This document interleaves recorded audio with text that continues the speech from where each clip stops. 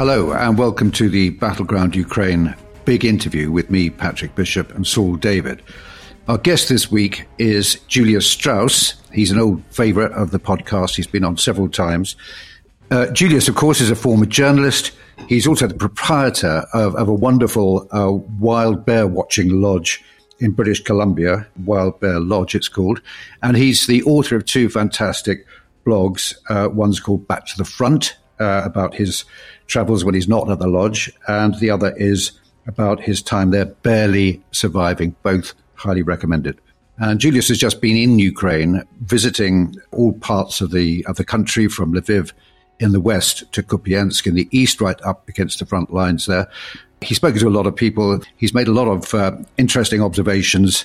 We started off by asking him how he felt the character of Ukraine had changed as a result of the war from what he'd gleaned on his journey. Julius, welcome back to the podcast. Thank you very much indeed for talking to us. You've been on your travels again in and around Ukraine. Can you start off just by telling us where you've been and what you saw? Yeah, so I haven't been back to Ukraine for 2 months. So I came back and I was very curious to know how things had changed, and also to go to some places that I hadn't been before, or I'd only been briefly before. So I started off in Lviv. I wanted to get a little bit of a sense of history in Ukraine, because we kind of come out with these truisms, if you like, that, Lviv is the center of Ukrainian identity and that sort of thing. We tend to sort of take these things as given. And to a certain extent, it's true. But Lviv is also a very complicated city. I mean, it was pretty much Polish until 1920. The vast majority of people who lived in Lviv until 1920 were Polish-speaking. Some of them were Jewish, some of them were Poles. And the Ukrainians were really a very small minority there. And there were, I won't go through the whole history of it, and I probably can't remember the whole history of it because it's very complicated. But there were various, between 1918 and 1920, there was a big fight between the Poles and the Ukrainians, which the Poles won. Obviously, there was the First World War before that. And then we had the Second World War. And, Lviv joined the Soviet Union after the Second World War, which is something we forget sometimes. It doesn't have that long Soviet history, as I've had much shorter Soviet history. So I started off, one of the best places always to go is the graveyards. And there's a beautiful, beautiful graveyard in Lviv up on the hillside. So I started off going there and looking at, some of the different conflicts that had gone on through the 20th century. And inevitably, what happens is you get drawn towards the newer stuff. And eventually I ended up in the corner of this cemetery where the sort of brand new graves are. And, it's almost sort of, you feel this sort of feeling on your skin, because suddenly you realize that week in, week out, we talk about deaths and battlefields and tactics and so on and so on. And then you see the mothers weeping over their sons who have just died. And most of these are kids in their 20s, some of them in their 30s. You see the messages from little girls whose fathers have just died, and so on and so on. And it really brings it home to you that even that small number of graves in that, in one graveyard in one corner of Ukraine is full of young bodies. And you think, well, gosh, actually 100,000 is it? Or whatever the number is, maybe it's 100,000 dead and wounded, but it's a massive amount of people that's really difficult to get our head around. But going back to Lviv itself, it is a sort of a crucible of Ukrainianness. We saw people playing these traditional Ukrainian instruments that you wouldn't see in other places. I'm a Russian speaker, and my Russian's not 100%, but it's pretty good. It's pretty fluent.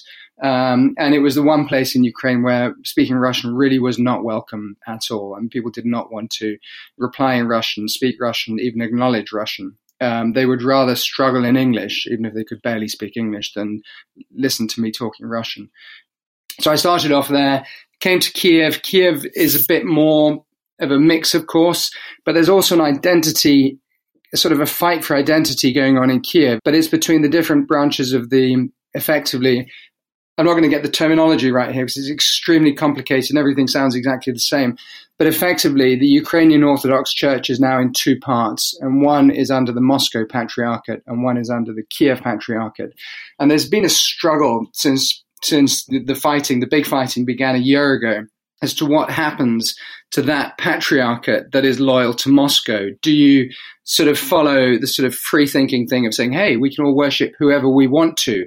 Or do you look at the Moscow patriarchate with suspicion? And of course, it depends on who you talk to. But slowly, steadily, the Moscow Patriarchate is being edged out of Ukraine. Some of the accusations are that the monks have been blessing Russian tanks and that sort of thing in areas that are occupied by the Russians. There have been accusations that they're keeping Russian passports. Certainly, as often in this part of the world, some of the sort of senior religious leaders seem to be incredibly rich, given that they're living off a very, very small state salary. And the leader of the Moscow Patriarch in Kiev is known as Pasha Mercedes because of his penchant for driving around in extremely sort of fancy new German limousines. I don't know what his official salary is, but I very much doubt it would cover a new German limousine. So there's been a sort of a struggle in Kiev over this as well. Zelensky seems to have decided to more or less keep out of that fight. I don't think he can see too much mileage in it. And it also brought home to me something that we forget sometimes too, which is that, Zelensky was elected on a platform of seeking peace with Russia. He was the moderate Ukrainian politician. He was the one who spoke Russian and Ukrainian and so on and so on. And Poroshenko, his predecessor, was seen as the much more nationalist Ukrainian leader. And of course, we've forgotten that as well because the war has overtaken, events have overtaken that. So there's a struggle in Kiev over the religious aspects, and it's happening elsewhere in the country, but sharply in Kiev. There's this incredible, for those of the listeners who've never been to Kiev, there's an incredible place called, on a hillside, they call it the Monastery in the Caves. And it's this enormous, beautiful 30-hectare piece of land in Kiev that is covered in churches and monasteries and little sort of chapels and crypts and so on and so on. And that has traditionally been run by the Moscow Patriarchate. And it looks now as if they're going to be evicted from there and the Ukrainian Orthodox Church is going to take over. Do you get the sense then, Julius, that Ukrainian is becoming a sort of monocultural state as a consequence of the war? I don't think it is. I think it's far more complicated than that. There's certainly a movement in that direction, away from the Russian language, away from the Moscow branch of Orthodoxy, and away from Russian history. But it is more subtle. So, the third place I went to, which I had been to before, just on the eve of the war, was Odessa. And Odessa was fascinating because there's a sort of a self-appointed group of language vigilantes. And there is a law in Ukraine which says something along the lines that when you go into a shop or into a cafe, the person working that cafe has to greet you in Ukrainian. If you then decide to switch to Russian, then they are welcome to continue that conversation in Russian, and that's perfectly legal. But if you say, I want to continue in Ukrainian, they have to continue in Ukrainian with you. Now, of course, in some places it's easier than others, and Odessa is traditionally a very Russian-speaking city. So there's a small group of Ukrainian patriotic vigilantes running around checking up on this, and they go in with these secret cameras and they go into shops and they say, in Ukrainian they say good day, and if they get answered in Russian, the camera comes on, and then it goes from there. And in the most egregious cases, they report these cafes and shops and whatnot to an ombudsman, and they are then fined. The shops and the cafes are then fined. So, my immediate sort of emotional reaction to this was, God, what a bunch of horrible busybodies. Haven't they got anything better to do with their day than go and sort of create trouble for these poor little cafe owners who are stumbling along in broken Ukrainian? But then you look into it a little bit more and you realize a couple of things. First of all, the lady who started this, her grandfather was killed by the Russians at the beginning of the war in a missile strike on Odessa. And secondly, the reaction from some of the cafe staff is far from sort of, oh dear, my Ukrainian is not perfect. Can I please speak Russian? It's more like, what do you mean? Out you go. We're closed. There's the door. And that's when you realize that, well, hang on a minute. It is a slightly more complicated thing. There are two sides to this argument. Nevertheless, Odessa is still largely a Russian-speaking city, but it's also a place where if you go into cafes now, they tend to address you in Ukrainian. Now, on the subject of morale generally, you'd expect by this stage in the war, it's been a very high-tempo war. Everyone has suffered. Did you detect any signs of war weariness? People are fed up with the war. People want the war to end. There's nobody I've spoken to in the last week or so who said, we're enjoying this war, we want it to continue. There's not even really a punitive sense, as in, the Russians have hurt us a lot, we are now going to hurt them back. It's more a sense that we've seen what the Russians will do if they take over our cities. We've seen it in Kherson. We've seen it in Donetsk or whatever it is. We cannot allow that to happen. We are fighting for our very existence, and we have to fight. So it's a combination of resignation and determination with a little bit of patriotism here and there to sort of spice it up. But that's not the dominant thing. It's more like, oh God, we wish we weren't in this situation, but we are, and we just have to keep fighting.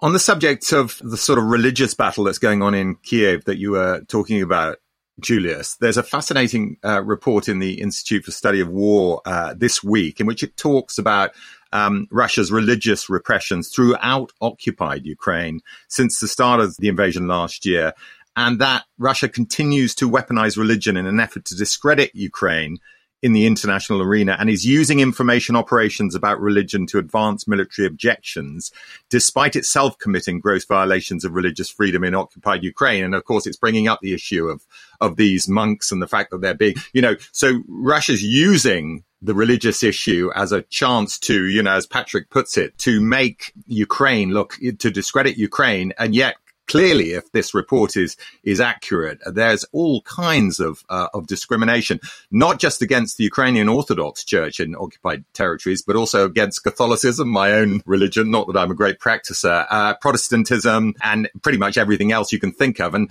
something tells me something similar must be happening in Russia too. Are people aware of that? Do you think in any sense that what's going on in Kiev is a reaction to this?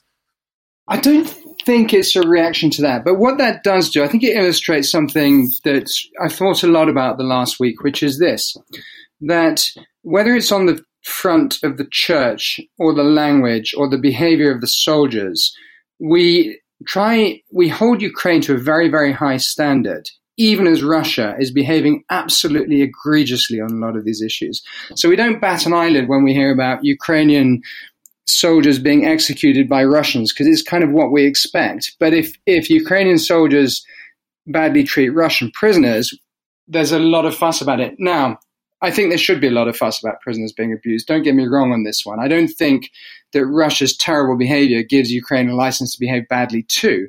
But there's a little bit of me, when I go to Odessa or even worse, actually, when I hear Westerners say, oh, those terrible Ukrainians, they're taking down the statue of Catherine the Great. Oh, dear, they're not allowing people to speak their own language whenever they want to. And then you go to somewhere like Kharkiv, and you see that the Russians have just knocked the stuffing out of the entire city.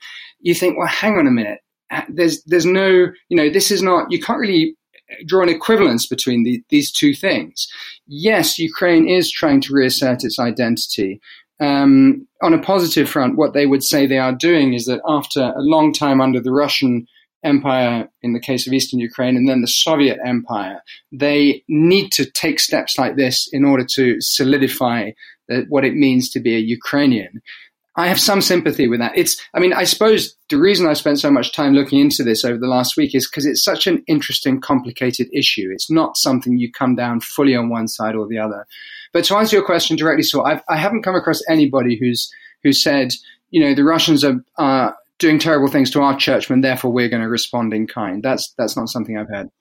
Can you say something about the standing of President Zelensky? His stature in the West is as high as it has been since the start of the conflict. Are his own people still as solidly behind him as it appears?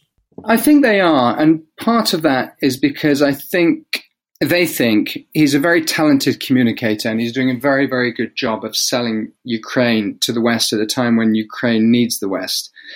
That doesn't necessarily mean that everybody always supported him, nor does it necessarily mean that they think he hasn't made mistakes, particularly in the pre-war period.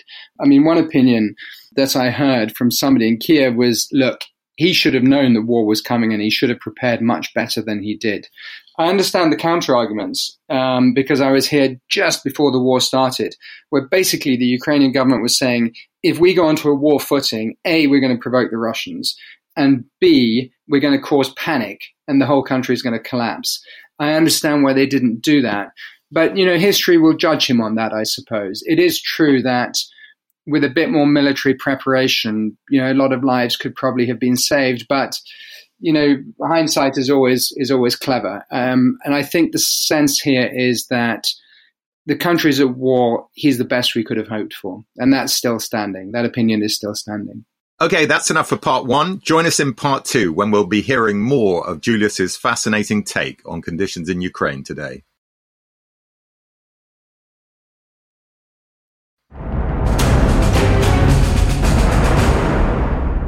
Welcome back to part two of the Battleground podcast big interview with Julius Strauss. You were also in Kupiansk, down very near the front line. Can you tell us what you saw there and what assessment you made of the degree of preparation we're at in terms of the forthcoming counteroffensive? Did you see much evidence that was in process?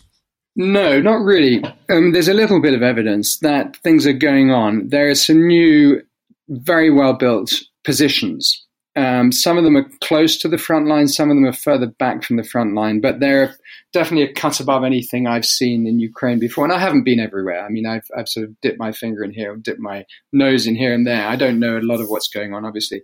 But, they're properly built. They've got concrete, they've got wood, they've got sand, they've got all the things that make them a strong position. I've thought a lot about this whole counteroffensive thing. And I was talking to a Ukrainian yesterday in that area, and he said, and this is just one opinion, but he said, look, if you're going to launch a counteroffensive, you don't talk about it as much as they've been talking about it.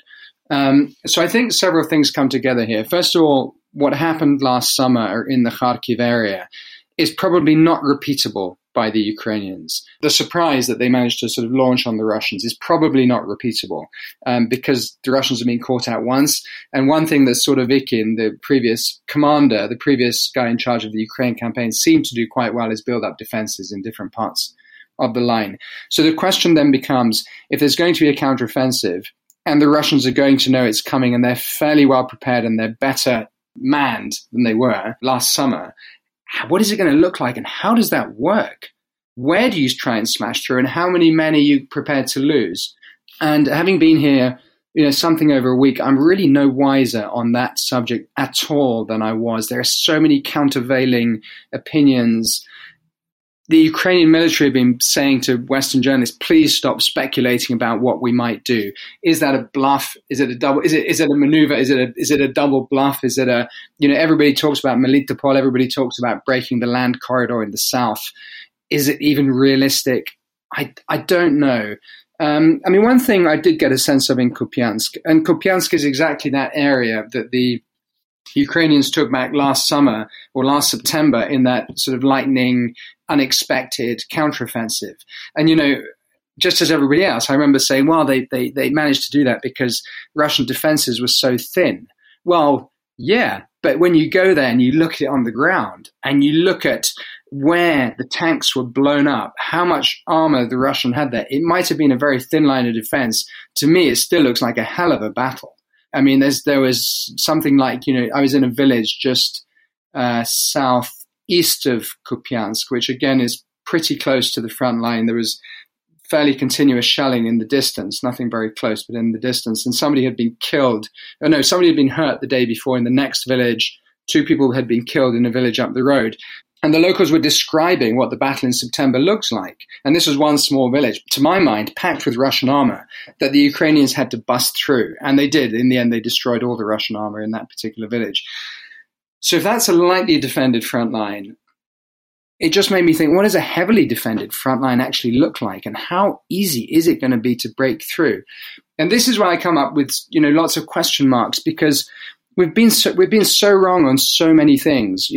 Almost everybody predicted that Russia would smash Ukraine's defenses at the beginning of the war. Most people predicted that Russia wouldn't attack in the first place. A lot of people said that HIMARS wouldn't change the course of the war, and they kind of did certainly in the Kherson area. So I feel a little bit sort of humbled by that sense of having got things wrong in the past now to predict what on earth is going to happen with this counteroffensive. The short answer is I just don't know.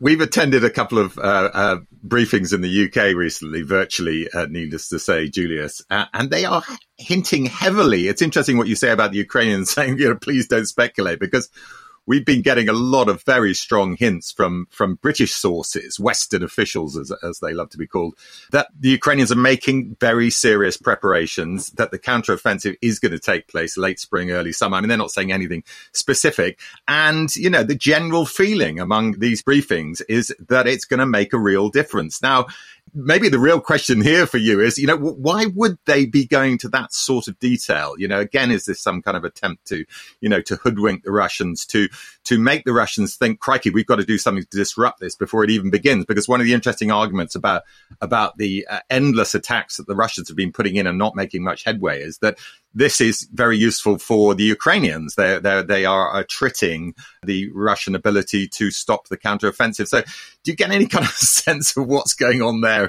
in the kind of briefings we're getting? I mean, why would they be giving us that sort of detail is what I'm really asking. I mean, you're absolutely right to ask the question, but you can flip everything 180 degrees as well and say, if they're giving that sort of detail out about where they're going to attack, what they're going to use, why on earth are they doing that? If they want to catch the Russians by surprise. And I suppose this is what the local guy I was talking to yesterday said. He's like, really? Are we really going to flag something if we're going to do it? Or is it exactly the other way around? And the short answer is I don't know. I mean, to a certain extent, we're all slaves to the past in our thinking. And we look at what happened last year with Kherson and the Kharkiv area, and we say, well, that must be how it's going to happen in the future. But we don't actually know.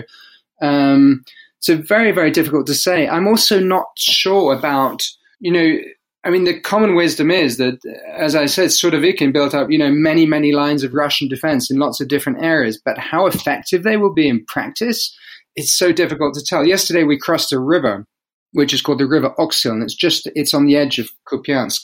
And the Russians, when the Ukrainians did attack, the Russians blew the bridges. And I looked at this river, I thought, well, how the hell do you get a bunch of armor across that river in a rush? But the Ukrainian army did somehow. So maybe I need to be more of a military expert. It's very, very difficult to predict. It all seems a bit smoke and mirrors at the moment. And of course, we'll inevitably be proven wrong when it does happen. Yeah, and there's an element of politics involved in all of this, of course, too, isn't there? Because, the sort of briefings we're getting are for national consumption, as it were, international consumption. And there probably is a feeling among the Brits in particular that they need to keep, everyone's hopes up that there is going to be a happy conclusion to all of this. I mean, whether that's, a problem in itself because you're building up expectations and therefore people are going to, quickly lose the will to keep supporting this war is another matter, but there are all these interesting, undercurrents going on, I think. Yeah, no, totally. I mean, if I have to if I had to give an assessment, I think the Ukrainian military is probably weaker than we think, but the Russian military is also weaker than we think. So where is it going to crack? What is going to crack? Is it, as the New York Times was saying today, is it going to be that the Ukrainians run out of air defense systems? Or is it going to be somewhere else? Is something else going to crack first? In the case of Russia, I really don't think we will have much warning if things do crack in a big way, particularly at the top. I think it will just happen without... nobody's going to flag this up days and weeks ahead, I don't think. In the case of Ukraine, and again, talking about, some of these leaks that have come out over the last few days, one thing that people keep saying again and again is that the Allies have a better sense of the Russian military than they do of the Ukrainian military. So the Ukrainians have done an extremely good job on keeping things fairly secret. And I mean, I was here 2 months ago and I managed to talk to a few soldiers about little things that were happening on the ground, but that really was the extent of it. As soon as it came to anything bigger than a few soldiers or one unit, they just said, sorry, we do not have permission to discuss this and we're not going to discuss it. They were friendly, but they were drawing the line. And I think that clampdown on information has been very successful, certainly vis-a-vis journalists. Last question from me, Julius. From what you're saying, you're being very measured, which is absolutely the right thing to do. But it seems like there is a real possibility that the counteroffensive will not prove decisive and that we are looking potentially at stalemate. Now, my question is, do you think that the Ukrainian national solidarity that's been shown, the resolution of its leadership, can that be sustained in a post-war situation where you still have Russians on large amounts of Ukrainian soil and you're looking at the prospect of an endless sort of frozen conflict? I think it's a very good question. It's a difficult question to answer. My sense is that, And again, sitting in a Western capital, the idea of some kind of ceasefire and then some kind of land for peace swap of some kind sounds sort of eminently sensible. But when you're here on the ground and you see the immense damage that the Russians have done and the number of casualties that people, the Ukrainians have taken, I know the Russians have taken huge casualties too, but the anger, the bitterness, the hatred, and just that sense that this is extremely unfair, what has happened to Ukraine from vis-a-vis Russia. It's not like both sides got into a war and both sides got a bit smashed up. Now both sides are going to say, oh, maybe that was a bad idea. I mean, Russia invaded Ukraine. So there's a very strong sense in Ukraine that, no, we're not going to trade at this point. Two reasons, I think. First of all, it's just not in the remotest bit fair that we should do that, having them having smashed up everything and killed a bunch of us, and we haven't even set a foot onto Russian territory. But the second thing, and I think this is, less emotional in this sense, in a sort of a strategic sense or a longer term sense, more valid. The Ukrainians say, if you impose a ceasefire, if the West imposes a ceasefire, pushes for a ceasefire, agrees a ceasefire, and we're pushed into that ceasefire, how do we know that Moscow is not going to do the same thing in 2 years' time? And until we can answer that question in the West, then it's a very, very difficult proposition, because the Ukrainians know that the support they're getting now is only going to diminish with time. So why... The timing is against them if they stop the war now and they have to start it again in 2 or 3 years' time. And what realistic guarantees can we give them other than saying join NATO, which I'm not advocating, I'm just mentioning as a possibility. Other than that, what realistic guarantees can we give them that if Russia comes back in a couple of years' time, yes, we will be there? We have the history of the Budapest Memorandum, Budapest Protocol, whatever, Budapest Memorandum. We have a history of not doing what we promised in the past. They know that. So I think the Ukrainians feel that they have to get as much as they possibly can now. Going back to your original question, will it be divisive if they stop short? I think my gut feeling is they could probably let Crimea go. They might get some noise from the nationalists. If they let large chunks of the Donbass go, then I think that really could divide society here. Final question from me, Julius. You hinted at the possibility, or at least you suggested that if things go horribly wrong in Moscow internally, it will happen quite quickly. Are we beginning to see any signs, do you think, with the Mill blogger's assassination recently? We don't know who killed him, but obviously there are some strong indications from Wagner and Prigozhin that this may well have been an inside job on the Russian side. I mean, are we beginning to see the cats fighting in the sack now, indications of this, of course, among the fighting at Bakhmut? And could this be the beginning of the end for Putin? What's your sort of reading as a Russian specialist? A year ago, if you'd have asked me that same question, and I had to make a prediction, if I had to put my chip on red or black, I would have said that 2023 is the year that Putin will go. Now I'm a lot less sure of that prediction. You're both historians, that things sort of go up and down. There's a sort of small fluctuation in things, and trying to extrapolate those trends into something bigger, especially when it's something as impenetrable as what's happening in Moscow, is so incredibly difficult. And I'm one of those people who really believes that only 4 or 5 or 6 people know what's going on in Moscow, and even they don't know everything that's going on. They know a little bit of the pie.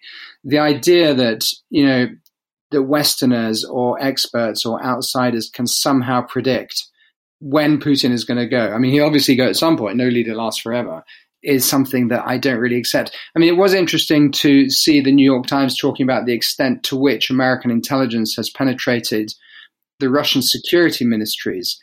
If that's even true, and we don't know if it's true or not, would they have a sense of how strong Putin is? I don't think so. That's my gut feeling, is you just can't get far enough into that upper levels of the upper echelons to have a sense of that. I don't think it's going to be a quick thing on the streets. I don't feel that the middle class is going to do anything. I don't think the businessmen are going to do anything. I'm not saying anything different here. These are very common predictions. In terms of that little triangle at the top, who knows? That one I don't know. That's great. Thank you so much, Julius.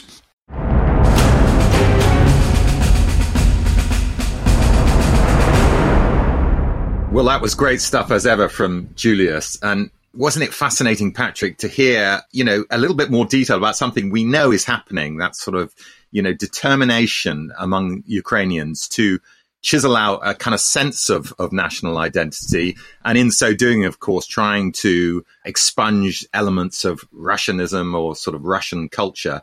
And, you were right to ask the question, is this an attempt to create some kind of monoculture? Because that's how it might seem from the outside. But Julius wasn't really having that, was he? He felt that if you understood, what was going on there, if you saw on the ground the damage, it becomes much more understandable. Well, of course, warfare is a great crucible of creating a nation's culture and blending together all those elements into one idea of nationhood. And that seems to be very much what's going on there. But I was interested in the subtleties, which he explained very well, I think, of the way that there is a kind of residual feeling of kind of, I suppose, liberalism perhaps, or inclusivity there that I think it's always, because of the disparate nature of Ukrainian society, I think there is a sense that you have to make some allowance for otherness.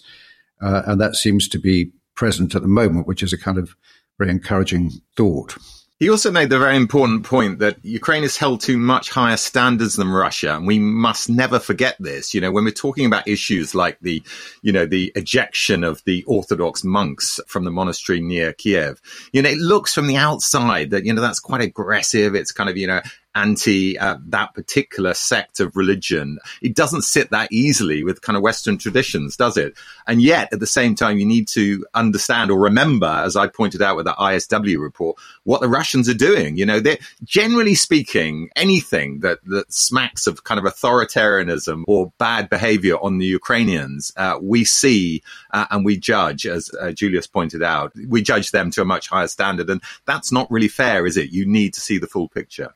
Yeah, I think that's absolutely right that he put it in the context. We must never make the mistake of thinking there's some kind of equivalence going on here. On the question of the Russian Orthodox Church, it's got a pretty bad rep. It is basically an adjunct of the state, and it reflects the Putin regime and its corruption, its disregard for the truth, etc., etc. So I'm not shedding too many tears for the travails of the Russian Orthodox Church in Kiev. But very sobering, I thought, his analysis of what this counteroffensive might actually deliver. I mean, I swing back and forth, but I sense that at the moment I'm kind of with him in thinking that it may be not deliver all that we're hoping for. And also, so I completely agree with your point about the way that the briefers in Western capitals are actually doing two things. They're giving some indication of what they actually think is going on, but they're also got a political motive, which is to say all those things we're giving to Ukraine in terms of military kit and assistance, financial assistance and support are to an end. So they've got to, for political reasons, kind of big up the outcome or put a very positive gloss on what all this aid might actually end up achieving. Yeah, and despite all of that, I still feel personally, Patrick, and I know we slightly disagree on this, and and you could accuse me of wishful thinking, but I do think there is going to be some serious ground gained with this counteroffensive, wherever it takes place. And Julius was also interesting about saying, although he wasn't entirely convinced that would be the case, he wasn't ruling it out either, because he had been wrong so many times in the past. Indeed, all of us have been wrong as to the way we thought the war was going to turn out. So I think, that's the lesson really here, isn't it? Don't rule anything in and don't rule anything out. But the political element of making people believe that the Ukrainians can win this war is also important. I mean, I think Julius wasn't actually saying that he had been making those predictions about how the war would go. I always find it rather cautious, which is a very good posture to take when you're looking into your crystal ball. But yeah, I mean, it is actually a bit pointless and silly even to actually try and say how this is going to go. It is, I don't think anyone knows. All we can do is hope it goes the way of the Ukrainians for all the reasons we've stated so many times before.